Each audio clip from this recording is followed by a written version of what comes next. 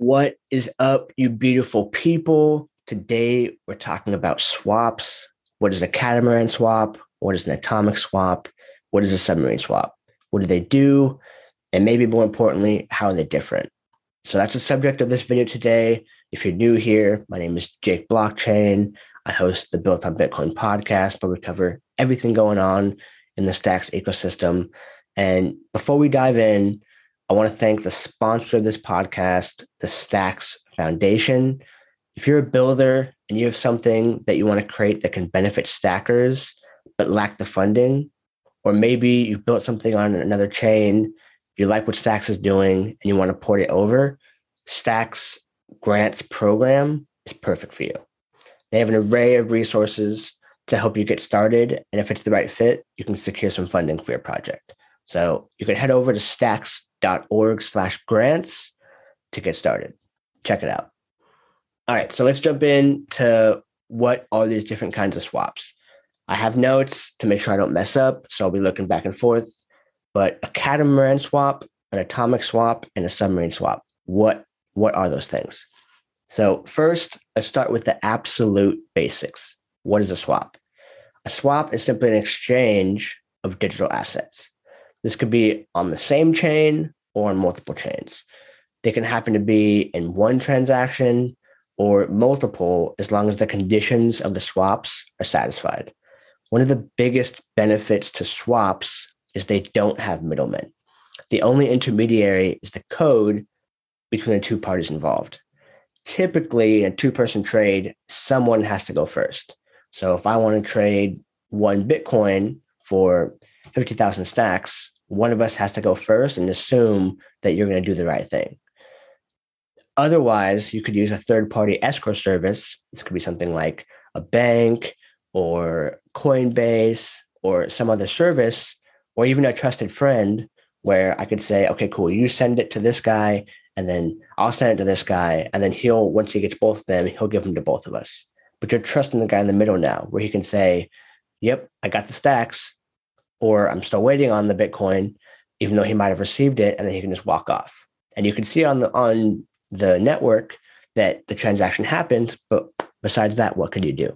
So these kind of swaps allow us to swap and trade with no trusted third party in the middle. So let's jump right in. Let's cover these three as fast as I can.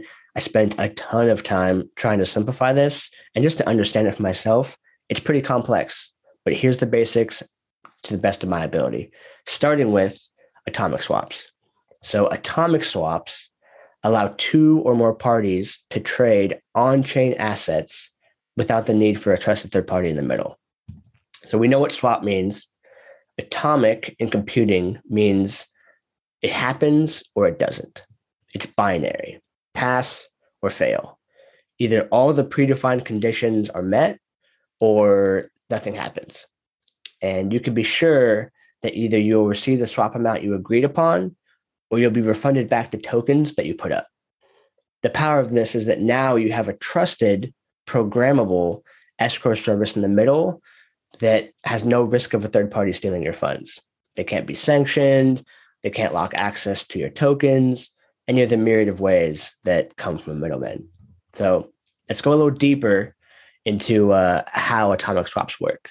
So atomic swaps work through what's called hashed time-locked contracts, or HTLCs. You can think of this as like a two-way safe, where you put items on one side, like let's say one Bitcoin on Bitcoin main chain, and the other person puts up their items, let's say 50,000 stacks, and the contract in the middle confirms that everything is okay, and then both parties will have their goods swapped. So let's go a little deeper into how this actually works. So thinking of this two-way safe, and more specifically about this hash and this time lock contract, what are these components? So let's start with hash. Hashing is where you take some input, you put it through an algorithm, and then it sends you out a reliable output. So for example, let's say that you want to send a message that says, hello, Jake. 2 words, 9 letters, and there's a space in the middle. So you put that into a hashing algorithm, and it outputs 734BB. reliably. Anybody who types in hello Jake in that way and puts it through that hashing algorithm will get that exact same number. Now, if you change one piece of that hello Jake, maybe you capitalize the H or you put a period at the end and you put it into that hashing algorithm, the output changes completely.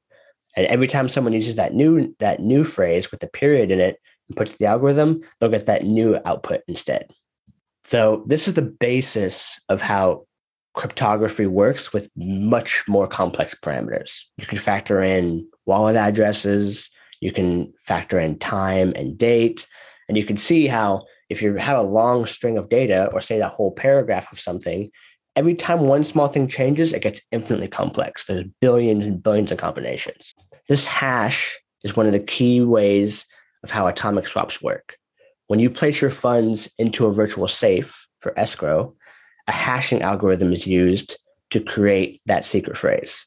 The person on the other side can't unlock your funds without the input that created that secret phrase. When the other side places their assets into the virtual safe as well on their side, they put the same lock on their safe, even though they don't know the secret phrase. So it has the lock on it, but they don't have the key yet. The smart contract or service in the middle is watching all of this. Once it sees that both sides have put up their agreed upon tokens into escrow, it delivers a secret phrase for both parties and they unlock their assets. Now, when I was reading through that, trying to understand this, I had a question: why can't you take that output number, put it reverse through the hash algorithm to get back to the input number, which would be like something like getting to someone's seed phrase for their wallet? Why can't they take their wallet address, reverse engineer it through the hash algorithm to get their seed phrase? And the gist is that they're just not designed that way. Hashing algorithms are one way. And so you put a number in, they go through and they output a number. But let's think through why that's the case as well. So imagine that simple addition is like a very simple hashing function. So you have something like 1 plus 9 equals 10. So 1 plus 9 are your inputs. The hashing algorithm is the addition of those two numbers, and 10 is the hash output. Now, why is 10 not enough to know the input? Because there's tons of ways to get to 10. 1 plus 9, 8 plus 2, 20 divided by 2, all get you the same output. And so what's important about cryptography and this hashing function is that you need to know the input number put through the same algorithm to get the right output, which in the future, as we'll talk about, that output is viewed as a secret key. It's a passphrase that gets used in all kinds of swaps. So the output is very important, but it's also important how you got to that number. So you need the input put through the algorithm to receive the proper secret phrase. So that's a rough estimate of how hashing works. The other element of HTLCs, hash, time lock contract, is a time component. So atomic swaps have a time component. So you're not locking up your assets into escrow forever if the other party doesn't fulfill their side of the arrangement. In Frieger's version of atomic swaps, this is 100 blocks. So if you don't fulfill your side of the trade in roughly 16 hours, then the contract unlocks your tokens and you can reclaim them. So to recap, an atomic swap is a way for two or more parties to trade assets with no third-party risk, just a smart contract in the middle. They put assets into a vault with a secret hash to unlock it and a time limit. So atomic swaps also have a time component. So you're not locking up your assets into escrow forever if the other party doesn't fulfill their side. So in Frieger's version of atomic swaps, this is roughly 100 blocks. So you have about 16 hours for the other side of the party to fulfill their side, or the contract will unlock your tokens and you can reclaim them. So to recap, an atomic swap is a way for two or more parties to trade assets with no third-party risk, just a smart contract in the middle. They put assets into a vault with a secret hash to unlock it and a time limit. If everything is as agreed upon, the contract shares the secret codes to both parties and unlocks access to those tokens. So that's an atomic swap. What is a submarine swap? Submarine swaps are atomic swaps that let you trustlessly pay someone on-chain to make a payment for you off-chain. So to clarify, Lightning is not a blockchain. Lightning is a peer-to-peer network, and it doesn't have a globally distributed ledger like blockchains popularly do. So Lightning is off-chain, and Stacks, Bitcoin, Ethereum are on-chain. The reason you need something like this, a submarine swap, is that blockchains can talk to each other in a certain way that off-chain assets can't. And so because of that, you need a way to share that secret phrase in a way that doesn't introduce, once again, that third-party middleman that introduces trust and risk. The way that submarine swaps achieve this is attaching the secret key to a Lightning invoice. A Lightning invoice is that QR code that you'll scan when you're at a Bitcoin conference, or if you're buying an NFT on Gamma and you're using the Lightning payment option, that code you'll scan when you're using one of your Lightning wallets is a Lightning invoice. And in a submarine swap, the secret key isn't revealed until the Lightning invoice is paid. So let's look at an example of how this works to make it crystal clear. Let's imagine I want someone to send me BTC on Lightning in exchange for Stacks. So I want off-chain Lightning Bitcoin, and I'll give them on-chain Stacks in that place. So Trevor agrees to send me Lightning Bitcoin. So first, I will lock up Stacks with a condition in HTLC that says that Stacks can't be unlocked unless they have this secret code. And then I will also provide a Lightning invoice to Trevor for the amount I want. And then when that invoice is paid by Trevor, it will reveal that secret code that he can unlock those Stacks tokens. So the beauty of HTLCs in this way is that if Trevor decides not to pay the invoice and receive the secret code, after the time runs out, I get my Stacks back. At the same time, because Trevor knows the Stacks is locked with a condition and the secret code is contained in the invoice, when he pays the invoice, the secret code he needs will be revealed. Swap providers like LNSwap make a lot of this process automatic, so it's as easy and as safe as possible. It checks and balances all the different pieces that make sure that that contract is ready to go for both sides. So that's submarine swaps in a nutshell. Last but not least, what is a catamaran swap? So I'll caveat slightly here because catamaran swaps only exist on Stacks and they integrate with the Bitcoin blockchain. So that the docs for catamaran swaps are fairly sparse on the specifics of how they work. You kind of go from the docs to GitHub. And so that jump gets too advanced for me. So I did my best trying to understand how these things worked. I didn't have time to talk to Frieger and get specifics, but I'm pretty sure these are how they work. So asterisk, but let's jump into what is a catamaran swap. So a catamaran swap works similar to how a submarine swap does, except that all the parts of the transaction are on-chain. So we call this above water. The off-chain part of it is considered underwater. And it's not strictly atomic. So the name catamaran here comes from catamaran boat, where two parts of the boat on the left and the right side are in the water with a connecting bridge above that sits above the water. And the left and the right sides of this catamaran swap represent different blockchains.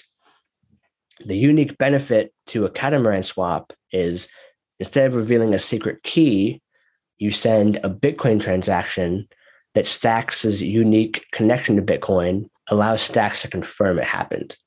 So you can add a Bitcoin transaction as a condition, and then Stacks will confirm that it happened.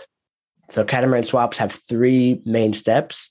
First, a seller will lock up Stacks into escrow. And when they're doing that, they'll also give conditions on how much Bitcoin they want to receive and the Bitcoin address they want to receive it to. Second, once that transaction is live and the Stacks are put into escrow, the buyer will send a Bitcoin transaction of the right amount to that address. And then once that happens, the third step, either the buyer or the seller will send a Stacks transaction with the Bitcoin transaction ID, and then the Stacks node and the Stacks Bitcoin connection will look, and Stacks will say, okay, cool, did this Bitcoin transaction happen? Yes. Is it for this amount? Yes. Then unlock these Stacks tokens. And that's how it works. All right, we did it. that's the basics of how these different swaps work. We covered submarine swaps, catamaran swaps, and atomic swaps. I did my best. I hope that was helpful. Let me know how I did in the comments below. Don't forget to subscribe if you haven't already. But until next time, I'll see you in the next video. Peace.